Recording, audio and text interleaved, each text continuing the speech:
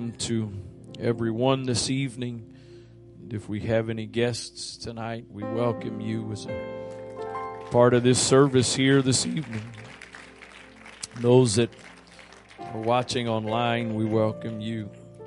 Romans chapter 5, verse number 19. Romans 5, verse number 19. For as by one man's disobedience many were made sinners, so by the obedience of one shall many be made righteous. Moreover, the law entered that the offense might abound, but where sin abounded, grace did much more abound. That as sin hath reigned unto death, even so might grace reign through righteousness unto eternal life by Jesus Christ. Where sin abounded, grace did much more abound.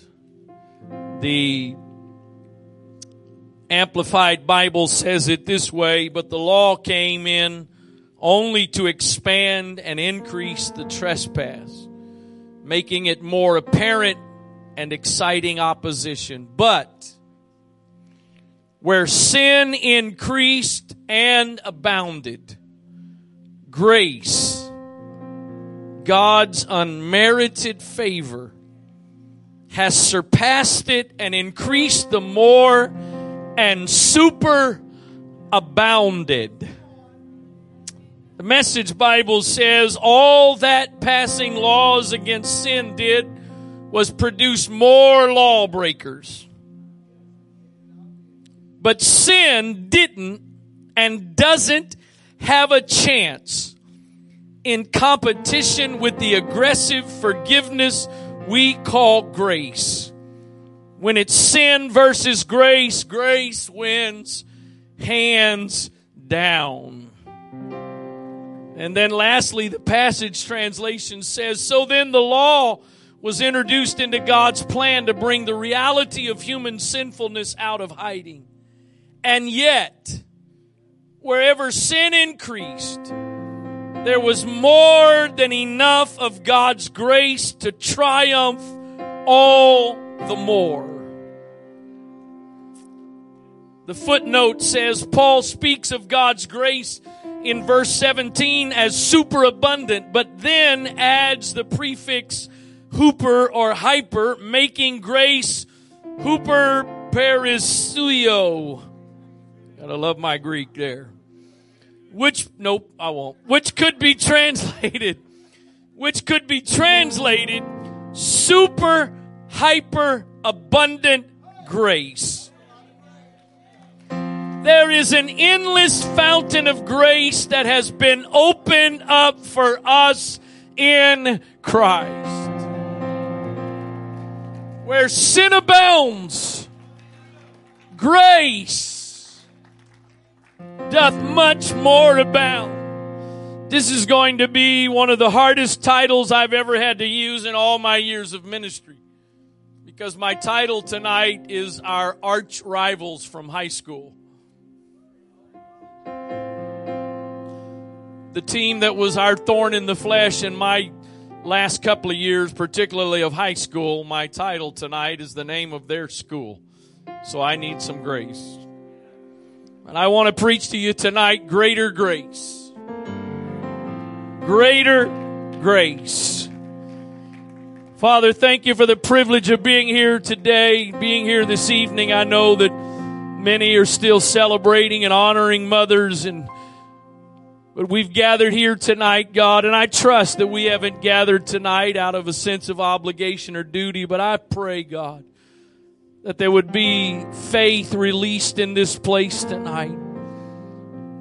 God, I trust and believe that you haven't just given me, or I haven't just come up with a sermon for this service, but I trust and believe that you have put something in my heart for this service tonight. So I pray, God, that you would speak through me. that you would flow through me tonight, that you would minister to your people tonight. I trust you tonight. I depend upon you for your anointing, Lord, in Jesus' name. In Jesus' name. Amen. God bless you. You may be seated. I'm going to tell you, we have somehow got to get our perspective fixed. I said, we have somehow got to get our perspective fixed. Somehow we've got to get our eyes off of and quit focusing on all the chaos and the confusion and the turmoil and the immorality and the ungodliness and the crime and the issues that are going on in our world. That's what the world ought to be focusing on if they are of this world. But for those that are in this world but not of this world, that is not supposed to be our focus. That's not supposed to be our perspective. And I pray by the help of the Holy Ghost tonight, when we leave this place, God will have at least started an altering of some of our perspectives. Maybe for some of us, we could leave this place tonight with a completely different perspective. And Paul says here that where sin abounds, do I have to convince anybody tonight that sin is abounding in our world? We are now at a point that we were out to lunch this afternoon and in a just nice little restaurant, and they've got something playing. I don't know, something, the WNBA draft. I don't know if it's going on or if it was about past drafts. And I heard my wife say, "Oops," or something like that. And we were like, "What?" And she said there was two guys kissing on the screen. And and oops in the sense of you don't know who's watching and they may be offended. And I know all of you are crusaders and all that, but some of us, we like to just fly under the radar. So we'll leave that to you. But we've gone from decades ago where they just briefly would introduce something like that in a TV show for a very split second, to now you can hardly see a commercial on TV. I enjoy watching some sports here and there, and you can hardly see a commercial now where there's not some kind of same-sex relationship as a key focus. Kind of interesting to me. There's three basic themes I've noticed in advertising over the course of the last several months. One of them I have absolutely no issues with. One of them I have complete issues with. The other I have issues with what it seems to be communicating, not in essence with what's going on in the commercial. The first one that I have no issues with is there seems to be more and more. And how in the world am I here? The first one that I have absolutely no issues with is it seems like many commercials now have interracial couples. No problem. Obviously, there's people that have a problem with it because they're trying to send a message, but I don't know. Okay, no problem. The opposite that I have absolute problem with is all the same-sex stuff. Absolutely got a problem with that one. And then the one that I've got, actually I'll just go ahead and say it. May make a few people mad here this evening, but the other one I've got a little bit of an issue with because of the agenda that I think is behind it is the guys that's doing all the laundry for the house. Are you saying it's a woman's job? No, I'm not. You saying the woman ought to do the dishes? I think it ought to be a team effort.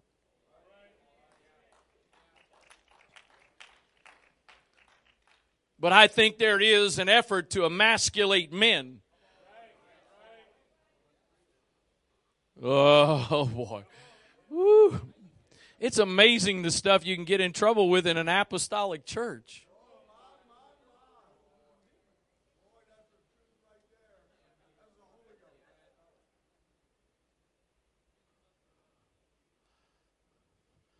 So we've come a long ways from just little glimpses of things here and there to now them being a common occurrence. Sin is abounding. And I don't think we've seen the end of it. But somehow you and I have got to make up our minds. Rather than being all bummed out and discouraged by the sin, no matter how much sin abounds, there is greater grace. And the good news I've come to declare tonight, if we're living in a day and time where sin is abounding even more, that means we're living in a day and time when God has decided there's going to be more grace than there is the abounding sin. So how about we make up our minds? We're going to get our eyes off of the abounding sin, and we're going to get our eyes on the super abounding grace.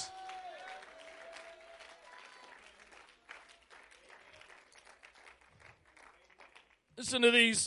Many of you will be familiar with this passage of Scripture, but 2 Corinthians chapter 12, verse number 7, Paul says, "Lest I should be exalted above measure through the abundance of the revelations, there was given to me a thorn in the flesh, the messenger of Satan to buffet me, lest I should be exalted above measure. For this thing I besought the Lord 3 times that it might depart from me. And he said unto me, my grace is sufficient for thee, for my strength is made perfect in weakness." And so Paul goes from begging God to taking from begging God to take this thing away to now rejoicing in his infirmities.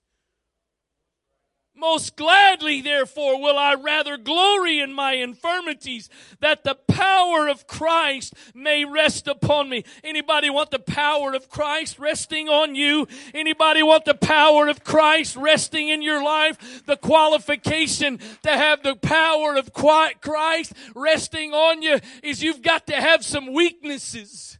You've got to have some infirmities. And so he says, "Therefore I take pleasure in infirmities, in reproaches, in necessities, in persecutions, in distresses for Christ's sake. For when I am weak, then am I strong."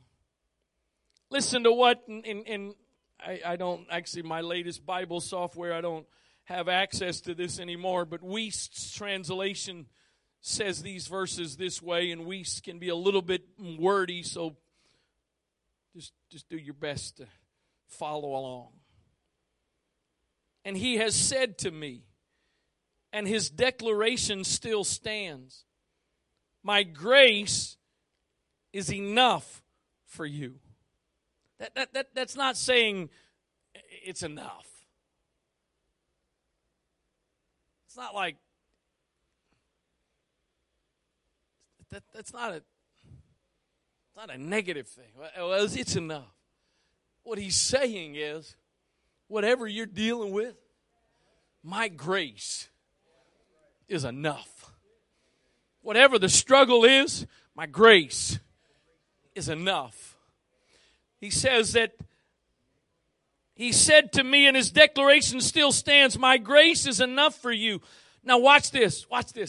"For power," grace, power, "is moment by moment coming to its full energy and complete operation in the sphere of weakness."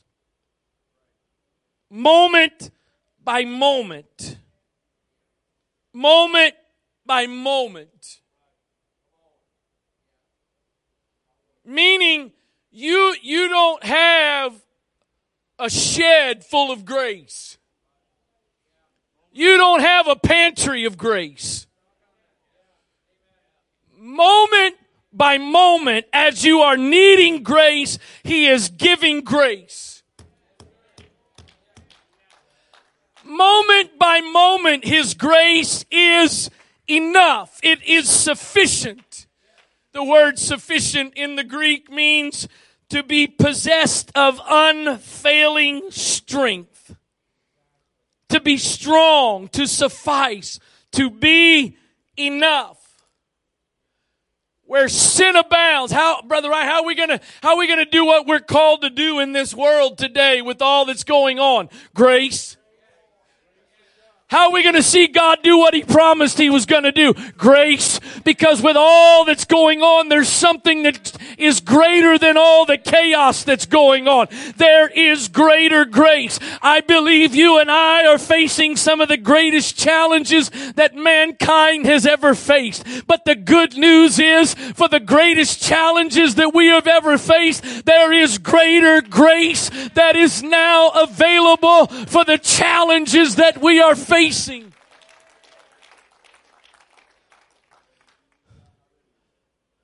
My grace is enough. Where sin abounds, grace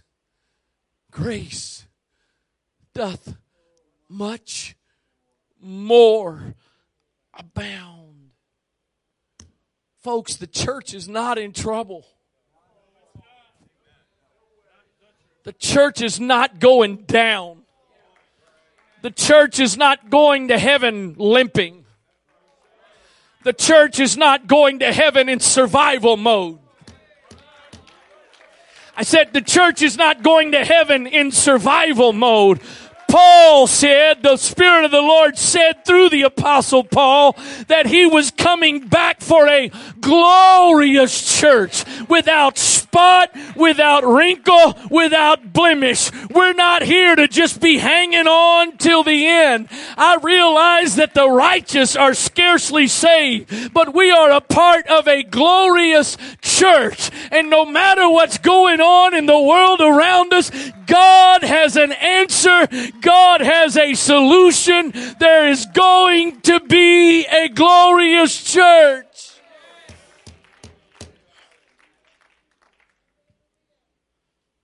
Listen to what Paul says in Ephesians 1, verse 1.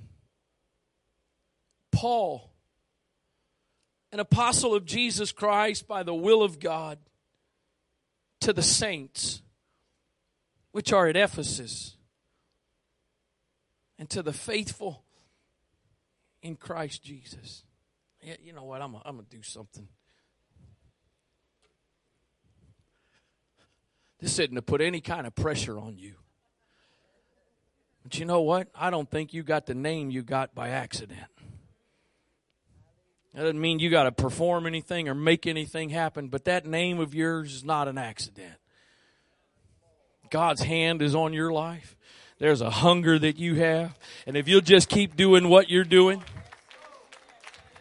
not having to make or produce it, you just keep doing what you're doing, there's going to be some amazing things that God's going to do through your life. Paul, an apostle of Jesus Christ by the will of God, to the saints which are at Ephesus and to the faithful in Christ Jesus. Grace be to you and peace from God our Father and from the Lord Jesus Christ. Isn't it amazing? I think there's other things Paul could have said, be to you. Let this be to you. Let that be to you. But he says, grace and peace. I wonder if Paul said, let grace and peace be to you, because Paul knew if you can just have grace and peace,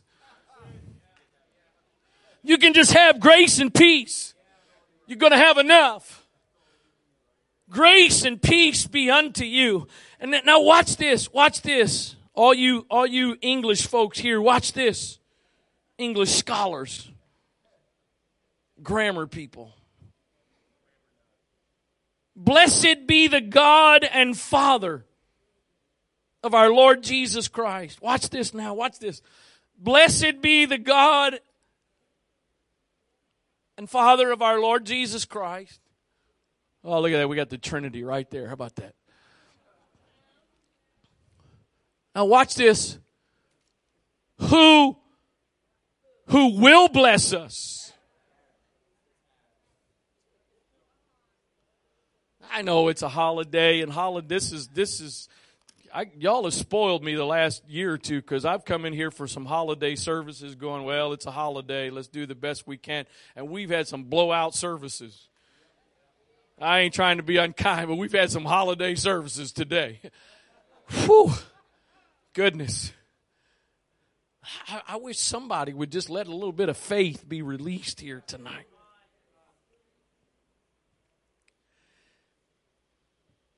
Blessed be the God and Father of our Lord Jesus Christ, who hath blessed us. What tense is that? Past tense.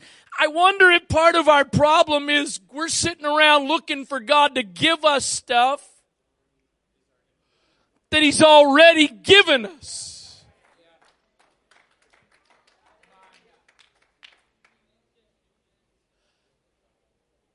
Hath blessed us. Notice this. Not only is it not future tense, but He also says He's blessed us with how many? All spiritual blessings in heavenly places in Christ. He has already blessed us with all spiritual blessings. I think most of us, and I said us, I think most of us would say tonight, I ain't living that. Here's what I think the answer to that is. Galatians 4 and verse number 1. Now I say that the heir, as long as he is a child, differeth nothing from a servant, though he be Lord of all.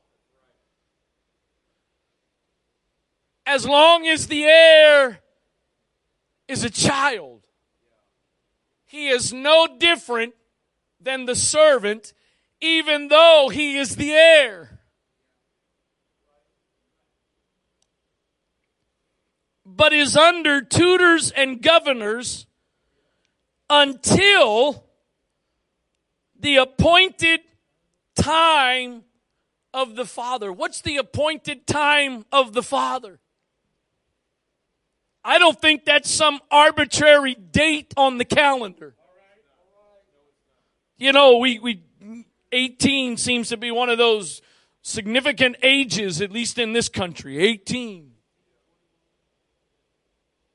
I've known some 25-year-olds that weren't mature enough to be 18-year-olds. I've known some 12-year-olds that were already acting mature enough to be 18 years old. The appointed time of the Father, I believe the appointed time of the Father there is when you prove I now am responsible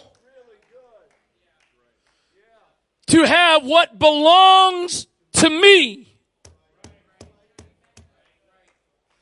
I hate keys. I know there's not going to be keys in heaven. There won't be any crime, so we won't have to lock our mansions. I hate keys. So I don't have my keys. But you know what? How long you had your license now, Nathaniel? 5 years, 4 or 5 years, somewhere in there. 4 or 5 years ago when Nathaniel got his learner's permit, the only way he was getting behind the steering wheel is if myself or my wife or another trusted adult was in the passenger seat. That was not the appointed time.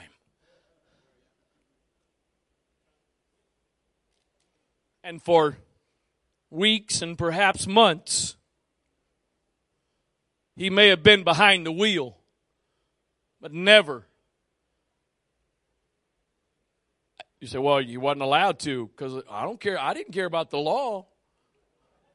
It didn't matter if the law said he had to have an adult or not. He had to have an adult. But now,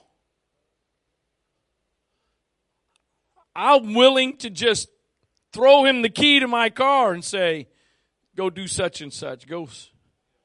Or if he comes and says, can I borrow your car, Dad? Sure. Because we've passed the appointed time.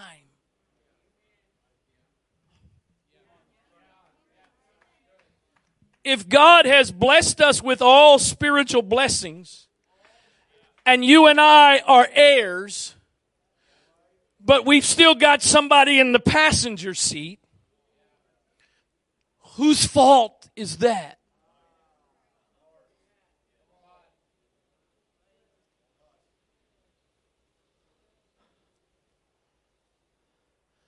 I'm preaching to a group of people here tonight that God has blessed you with all spiritual, past tense, blessed you with all spiritual blessings. But you're under tutors and governors because you've got to demonstrate not that you earn and become worthy of it, but that you are responsible enough to have the liberty to use what you've been given.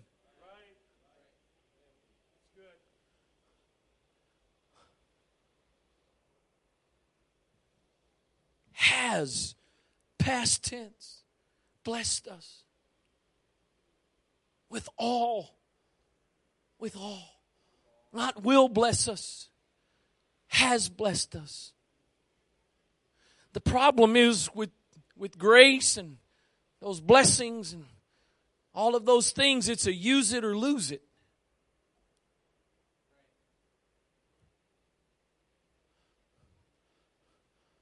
You exercise it and you use what God's given, or you lose it. God didn't bless you and I with all spiritual blessings to put them on the shelf and admire their beauty. He's blessed us with all spiritual blessings to operate and work in the areas that He's called us to work in.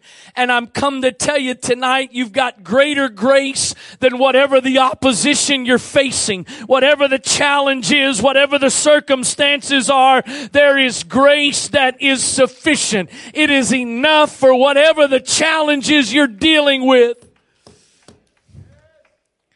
Moment by moment. Well, God, when you line this up and put this in order and this works out, then no. The disciples are in that boat. There's a storm going on. They look off in the distance and they see this figure walking on the water, and Peter yells out, "Lord, if that's you, bid me to come." The Lord says, "Come." I have a question for you. When the Lord responded to Peter and said, "Come," what circumstances changed?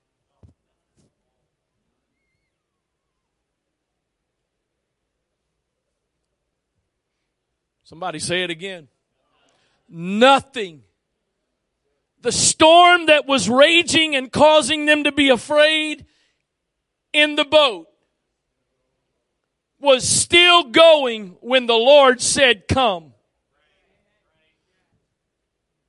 If Peter would have sat there and waited until the water turned solid, he would have never gotten out of the boat. But grace is moment by moment.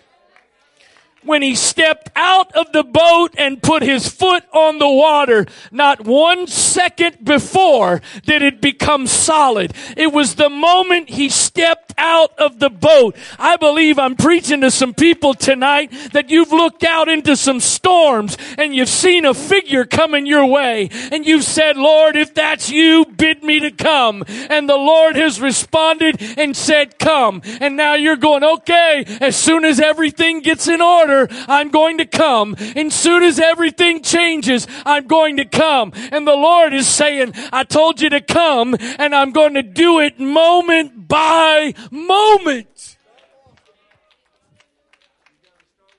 Moment by moment. My grace is sufficient. Do you realize, man, I don't know, maybe I'm the only one here tonight, but I'm looking at all the mess going on around us, and it's the government's fault, it's political, it's politics' fault, it's this fault, it's Hollywood's fault, it's all these different people. Anybody else feel that way sometimes, at least? Let's try that again. Don't give me your spiritual answer, and this is not a trick question. Anybody? You got all these different places and things, people you're blaming. Anybody? Do you know who's to blame? I actually I have some very good news for you tonight. Do you know who the one to blame is? If you want to blame somebody. Of course, there's another way to look at it besides blame. Do you know who the one to give responsibility to for all that's going on?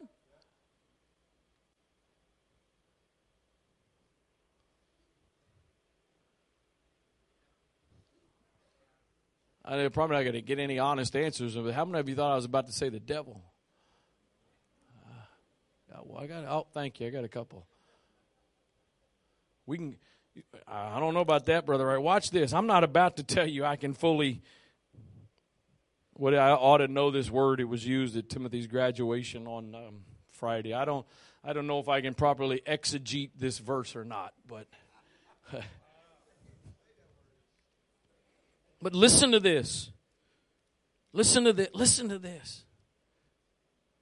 Isaiah 45:7. This is amazing. The Lord is speaking. And the Lord says, I form the light and create darkness. I make peace and create evil. I, the Lord, do all these things. I didn't think there was any evil in God. I told you, I'm not going to try to explain this verse away to you.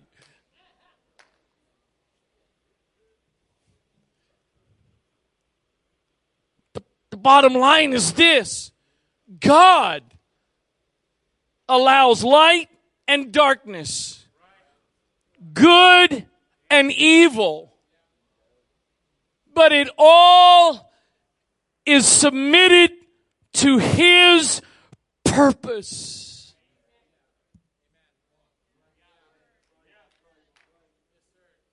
We're sitting around looking at all this mess going on in our world, and the world is out of control, and what in the world's happening, this and that. No, it's not. Man. Whew. We got some challenging crowds here today. No, it's not. It's all a part of God's plan. It all fits into God's purpose. I don't think there's evil in God. I think if I was going to try to just off the top of my head give you an explanation of this here, it would be what happened with Job when the Lord says to Satan, Hey, Satan, have you thought about my servant Job? I'm going to let you bring about some bad things in his life, but it's all working according to my plan. So watch this, Zechariah chapter 14 and verse 6. And it shall come to pass in that day that the light shall not be clear nor dark. Kind of feels like our world today. But it shall be one day which shall be known to the Lord, not day nor night. But it shall come to pass that at evening time, I think we're living in evening time. I think we're living in evening time. But it shall come to pass that at evening time it shall be light. What's the good news about that? Oh, let me tell you the good news about that. John 1 verse 1. In the beginning was the Word, and the Word was with God, and the Word was God. The same was in the beginning with God. All things were made by Him, and without Him was not anything made that was made. In Him was life, and the life was the light of men. And the light. I'm going to read it here to you from the book of Isaiah in just a moment, but the Bible says there's going to be gross darkness.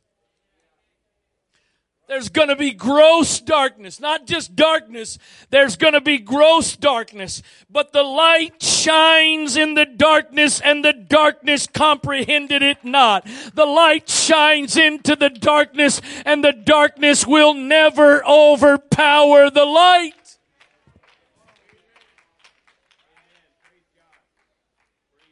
Oh, it's looking awful dark, Pastor. That's okay. There's some light.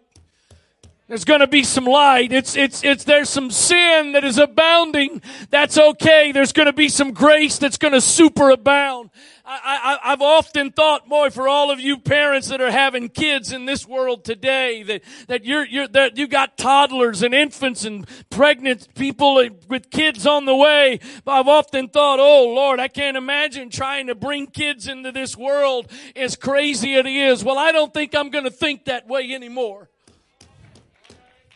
Because you may be bringing kids into a world that seems to be crazier than it's ever been. But in a crazy world, there's some superabounding grace that before God ever formed that child in a womb, God already decided, I've got grace that is sufficient. It doesn't matter what the darkness is going to be. It doesn't matter what the circumstances are going to be. I've got grace that's going to be enough.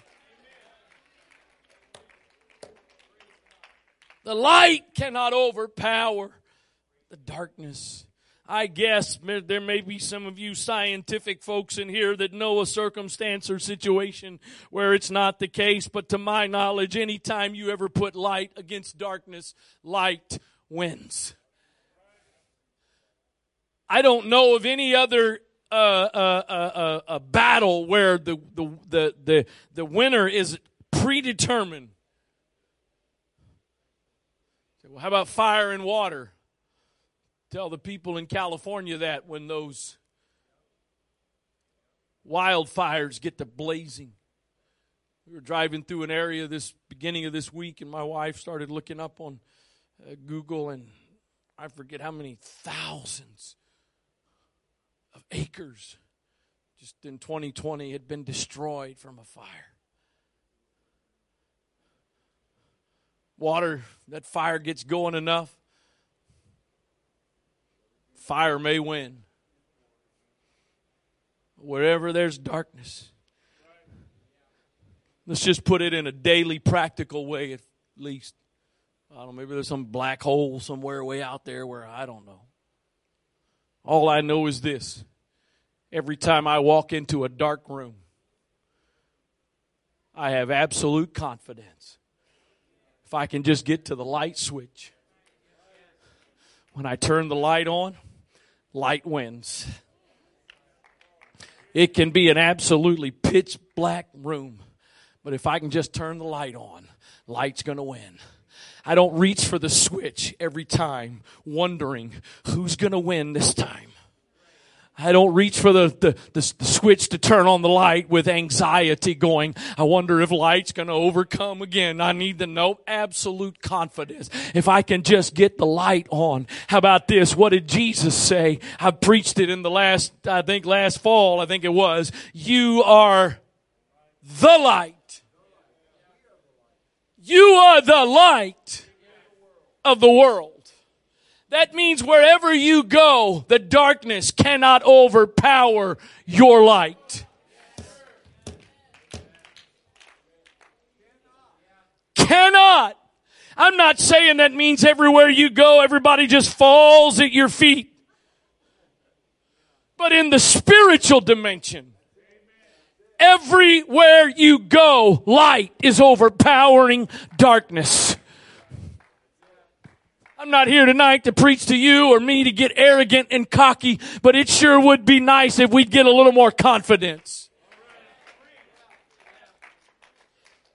What would happen if you started walking into the workplace with the realization and the confidence? You know what? I may not be the boss, I may not be the owner, but I'm the most powerful person in the room. I've got an authority that nobody else in this room has. I've got something on the inside of me that nobody else in this room may have. And I may not see everything change, but I'm going to have the confidence that I am light. And wherever I go, light is overpowering the darkness.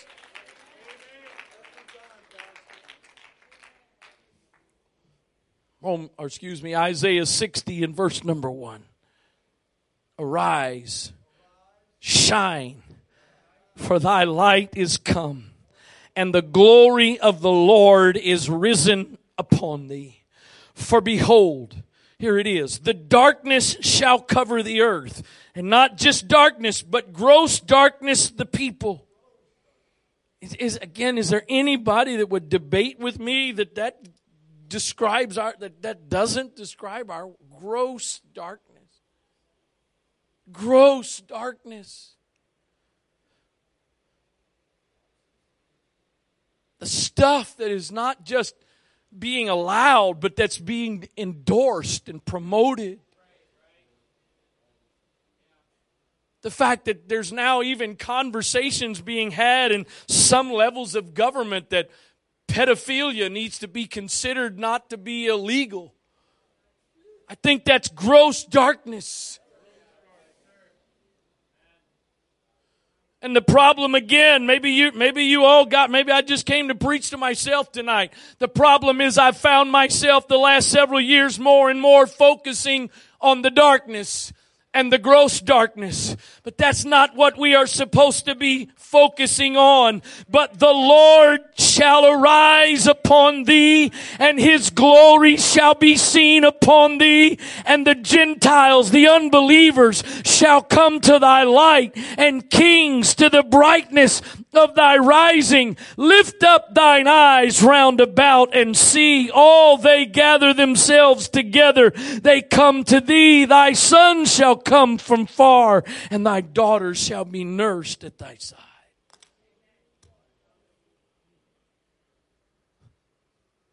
There's greater grace.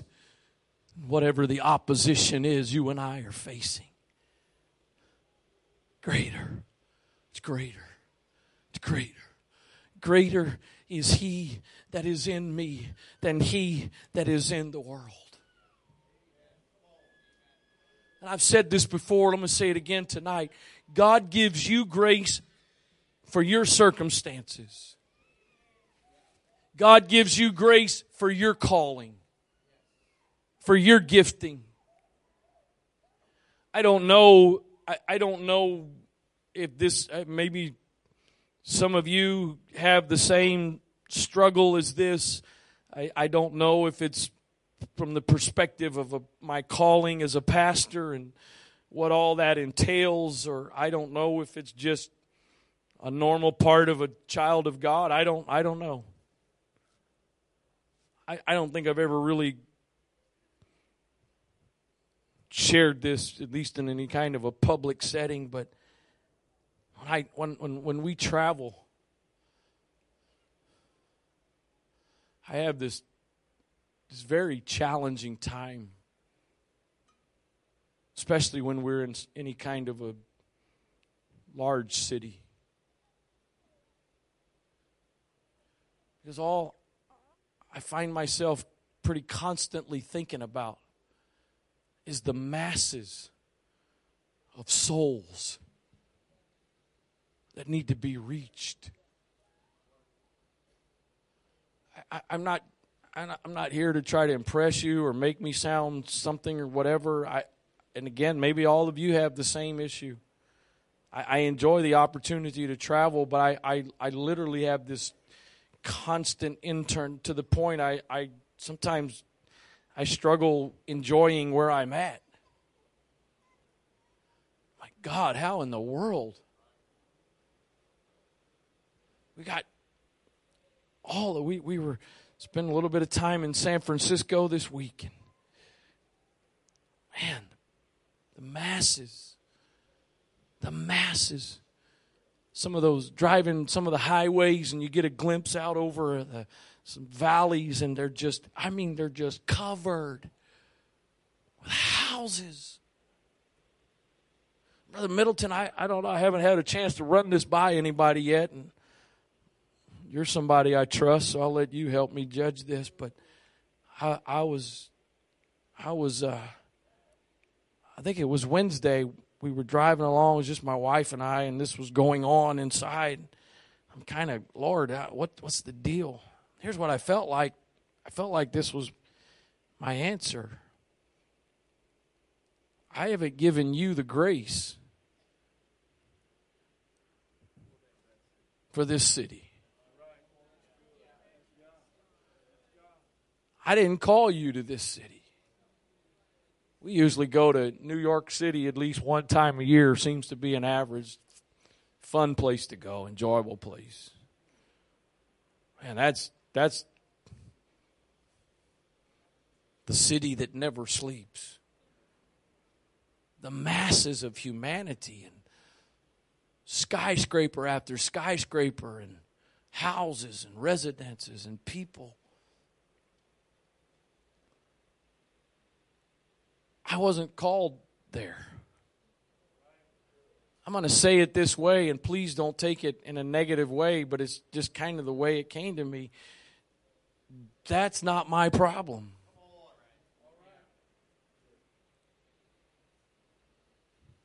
I don't mean that to sound unkind that's not my problem. This is where I've been called. This is where I get grace. That's why, in the context of the body, you need to find your place. And if you're fulfilling the place that God has called you, it's not your job to try to figure out, how can I become what they are? You've got sufficient grace for whatever it is God has called you for. Whatever challenges and obstacles that you are going to face, God has grace that is sufficient for you. It's not your job. It's not your job to figure out how to do somebody else's job. It's your job to let there be greater grace for what you're going through, for what you're called to do. And there is grace that is sufficient. Let the darkness get darker.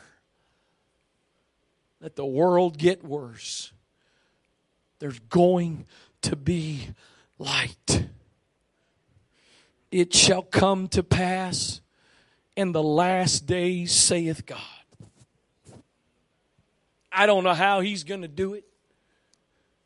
You and I have been blessed to hear Bishop preach about, teach about, not just hype us up, but give us biblical foundation for an end-time worldwide harvest. I go back to what I just said a moment. I drive through cities like San Francisco and New York, and I'm like, God, I know you don't lie, but I sure don't know how you're going to do this.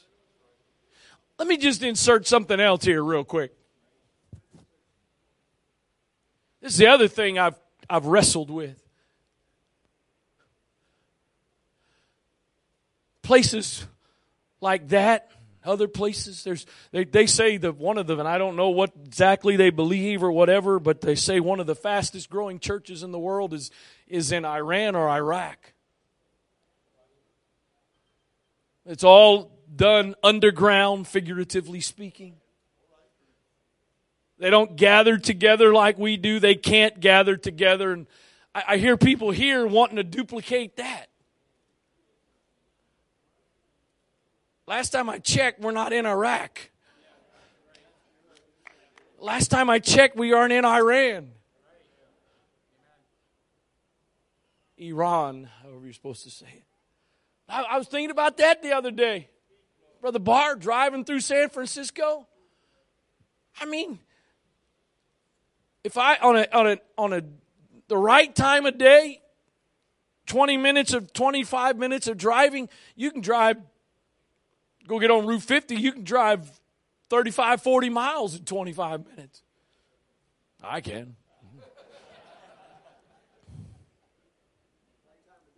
You drive I mean, we were driving around San Francisco in the middle of the day the other day. You drive 25, 30 minutes, you're lucky if you get 4 or 5 blocks. So you know what? What we do here wouldn't work there. But last time I checked, we aren't in San Francisco. So we do what God has instructed us to do. We're not trying to imitate China. We're not trying to imitate New York City. We've been given grace to do what God has called us to do the way God has called us to do it. However everybody else does it, not my problem, and we're not their problem. We've got grace to do what God has called us and provided us the ability to do. Where sin abounds, grace super. How did that? How did the Passion Translation say it? Not the Greek part, the English part. Super, hyper, abundant. That's kind of like, I shouldn't say this, but that's kind of like to infinity and beyond. It's about the only TV reference you'll ever hear me use in the pulpit. Hyper, super, abundant. I got a question. I wonder how many people here tonight, if you simply, if one thing changed this evening, and if only one thing changed, but if the thing that changed for you tonight was you left here with an absolute confidence that whatever you're facing and whatever you're going to face, there is hyper, super, abundant grace.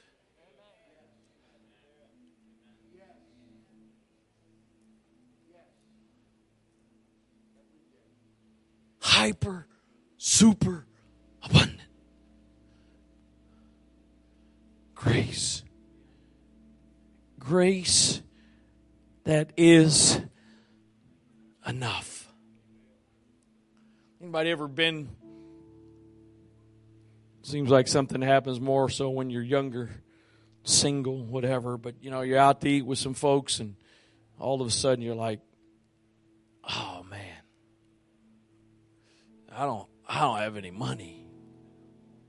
You're standing in line, looking at what you want to eat, realizing I don't have any money. And somebody around you realizes you don't have any money. And they respond and they say,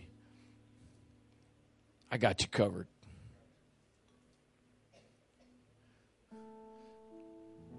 Whatever you need, I got it.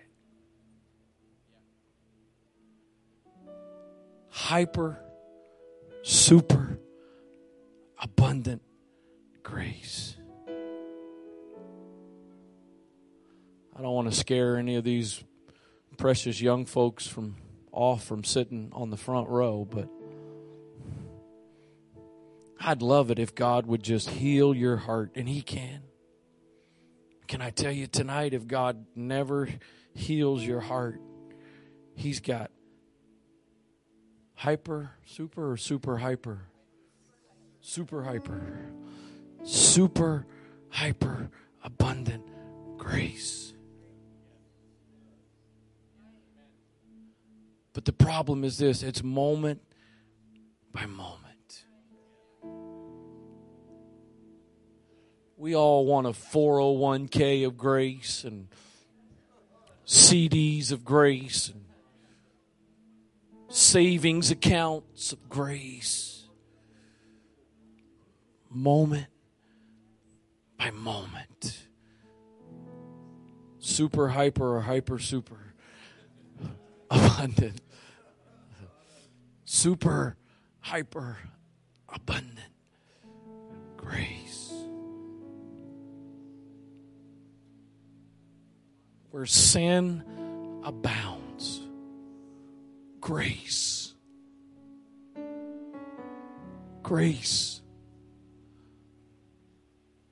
doth much more abound. Whatever obstacle, whatever challenge, whatever chaos, whatever confusion, whatever turmoil that there may be in our world and may even come to even greater degrees, there's always greater grace. Do you realize, I've preached at times basically what I'm about to say, and usually it's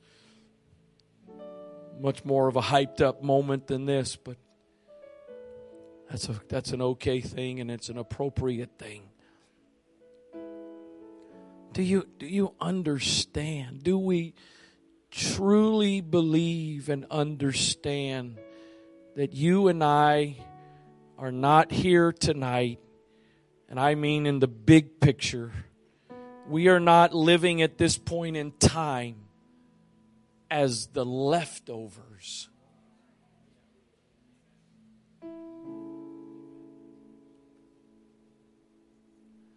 I wonder, I'm not asking for an outward response on this, because most of us, I think if we'd be truly honest, I don't think we can say, oh yes, we may be trying to believe that.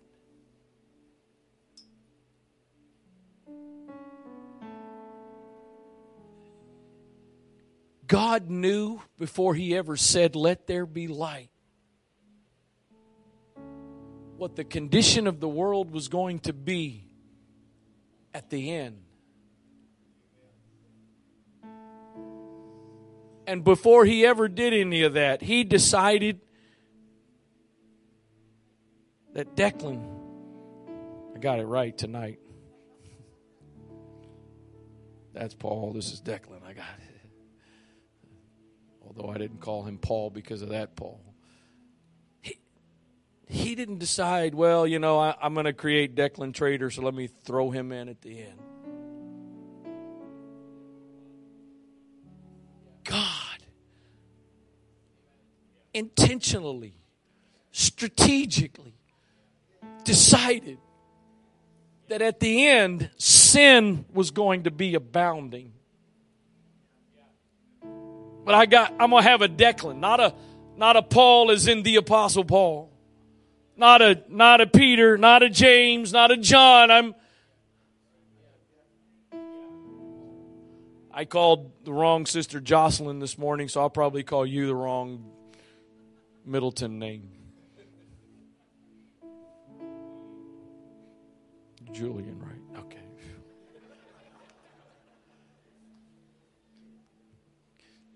Bad enough getting old and losing your memory, and then the Middletons had to name all their kids with J's. God decided. Check this out. Let's get a little more personal. God decided that in 2023, Julian was going to be 15. That Julian was going to be 15 with his prime in front of him, rather than, no disrespect, rather than Glenn. That's an amazing man. That's a power. And he's your grandfather too. How cool is that? But I know he's still trying to be in his prime like all of us older folks, but his prime is not in front of him. It's yours is. By faith, Enoch. By faith, Noah. By faith, Abraham. By faith, Sarah. By faith, Moses, and others that could be named. They did all these great things. But these all died in faith, not having received the promises.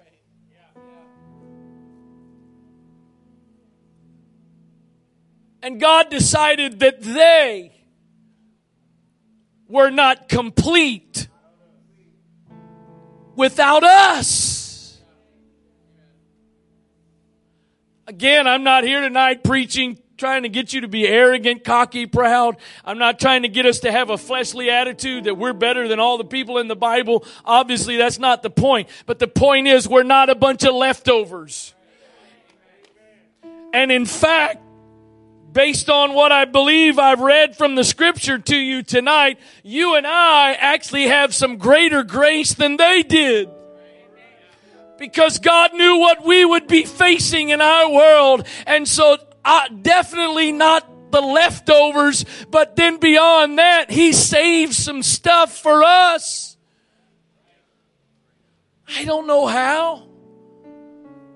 Truth of the matter is, even though I've got grace, I believe, for being called to this area and this region, I still drive down the streets here. Brother Bray, I was in Pasadena a couple weeks ago. I forget what I was doing a couple different things, and man, I'm driving through some areas. I'm like, God have mercy. There are thousands and thousands of people that we've never touched. And I know we're not the only people in the county with truth. I know that. But I believe we have a responsibility for this county. I'm not here tonight telling you I got all the answers and I know exactly the way He's going to do it. I think there's still some things He's going to unveil to us of how to do what He's called us to do. But here's what I know. He's going to do it. Because while there may be gross darkness, there's going to be light that penetrates the darkness. Why don't you stand, if you would, please?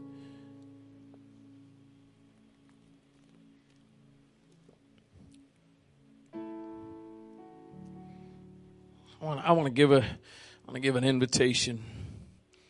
I thought I might have you out here a little bit earlier than normal, but I don't think that's really happening. So, Paul says in Romans 12, verse 1, I beseech you therefore, brethren, by the mercies of God, that you present your bodies a living sacrifice, wholly acceptable unto God, which is your reasonable service. Be not conformed to this world, but be ye transformed. That word transformed there in the Greek is metamorphosis. It's like the transformation from a caterpillar to a butterfly. So he says, be transformed, be changed. How? By the renewing of your mind. See, I think most of the time we've got our heart set on the fact that for things to change and things to be okay in my life, my circumstances have to change. No. Whether your circumstances ever change or not, if you get a change of mind. So I want to give an invitation here. We don't have to drag this out all night. If you really feel to kneel, you can kneel, but I'm not even asking that. But I want to give an invitation to those that are willing to just make your way down to this altar for a few moments for essentially this purpose. God, give me a change of perspective, or God, give me the right perspective. Rather than continuing to be so overwhelmed and depressed and discouraged by the darkness and the sin that is abounding and all the turmoil and issues and the stuff, the junk, the problems that are going on in our world, rather than that being my perspective and what I'm focusing on, God, give me a change of perspective that no matter how much all of that is abounding, there is greater grace. There is a super, hyper, abundant amount of grace. Again, He's not giving it all to you in advance. You're not getting stocked up on grace in advance. It's moment by moment. That grace, that power, that strength, that ability is moment by moment. Some of you are trying to figure out some things in your future. You're trying to figure out some problems that are going on and what's the solution and how you're going to get through it. He's not giving you grace for tomorrow. You're not getting grace for next week, next month, next year. Grace is moment by moment. Grace is moment by moment. God, I pray tonight that you would give us the right perspective. That you would help us, God, to focus on the right things.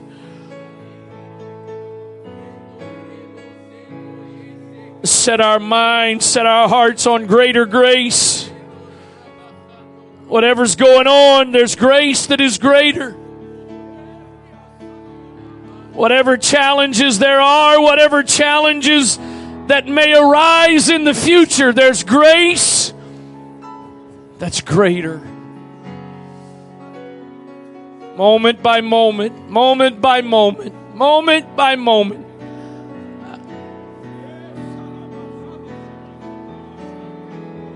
Light. Somehow, some way, God, the promise of your word is the light is going to shine into the darkness, and the darkness will never overpower the light. In the name of Jesus, I pray, God, that you would let faith be released in this place, that we would mix your word with faith. Lord, we are a group of people tonight that according to your word, we're not here just leftovers. We're not here as the rejects. We're here because you have intentionally placed us in the kingdom for such a time as this, and you have blessed us. Not that you will, but you have blessed us with all spiritual blessings. I pray like the child that is the heir needs to mature and grow and develop to be able to experience all that belongs to him, that you would help us to reach the level of maturity in our lives so that we can move beyond being an heir who is still like a servant, but we can be an heir with access to all that belongs to us. You promised, Lord, that in the last days, and you knew what the last days would be like. Nothing, God, has caught you by surprise. Nothing's going on in our world that you didn't see coming. And yet you promised in the last days you were going to pour out your Spirit. Touch our minds tonight. Help us to be transformed, changed tonight by a renewing of our minds. In the name of Jesus Christ. In the name of Jesus. In the name of Jesus. In the name of Jesus. In the name of Jesus.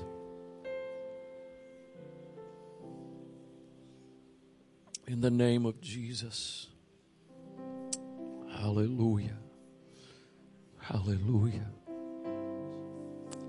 In Jesus' name.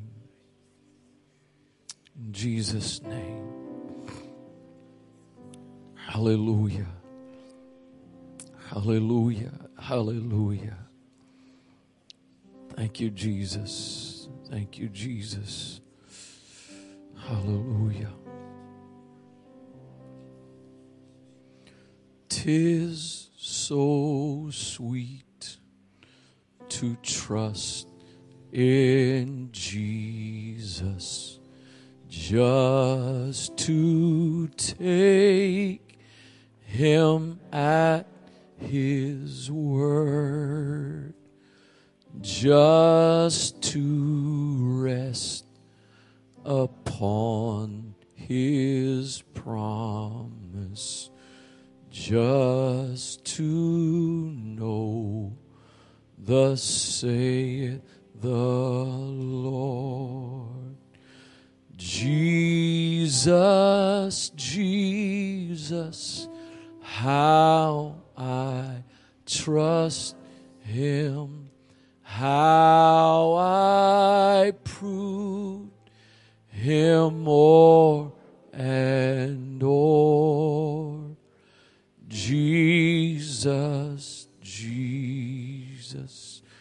precious Jesus. Oh, for grace to trust Him more. 'Tis so sweet to trust in Jesus, just to take Him at His word, just to rest upon His promise, just to know thus saith the Lord. Jesus, Jesus, how I trust Him, how I proved Him o'er and o'er. Jesus, Jesus, precious Jesus. Oh, for grace to trust Him more. I'm so glad I've learned to trust Him. Precious Jesus, Savior, friend, and I know that Thou art with me, will be with me to the end.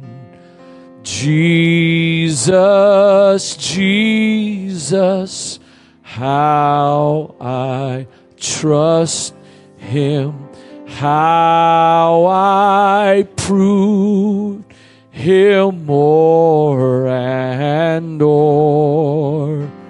Jesus, Jesus, precious Jesus. Oh, for grace to trust Him more. Jesus, Jesus, how I trust Him, how I proved Him o'er and o'er. Jesus, Jesus, precious Jesus. Oh, for grace to trust Him more. I'm so glad I've learned to trust Him. Precious Jesus, Savior, friend, and I know that Thou art with me, will be with me to the end. Oh, Jesus, Jesus, how I trust Him, how I proved Him o'er and o'er. Jesus, Jesus, precious Jesus. Oh, for grace to trust Him more. One more time. Jesus, Jesus, how I trust Him, how I proved Him o'er and and o'er. Jesus, Jesus, precious Jesus, oh, for grace to trust Him more. Father, I pray that the words I believe You've given me to speak tonight would not just be a sermon, would not just be words spoken in a moment, but there would be seed, the seed of Your word. I pray that every heart in this place tonight has been and will be good ground for that seed to grow and to produce in each life what it is You intend. In the name of the Lord Jesus Christ. In Jesus' name. In Jesus' name. God bless you. Some of you, I think, are still praying. If you feel to continue, you're welcome to. If you need to go or want to go, welcome to do that as well.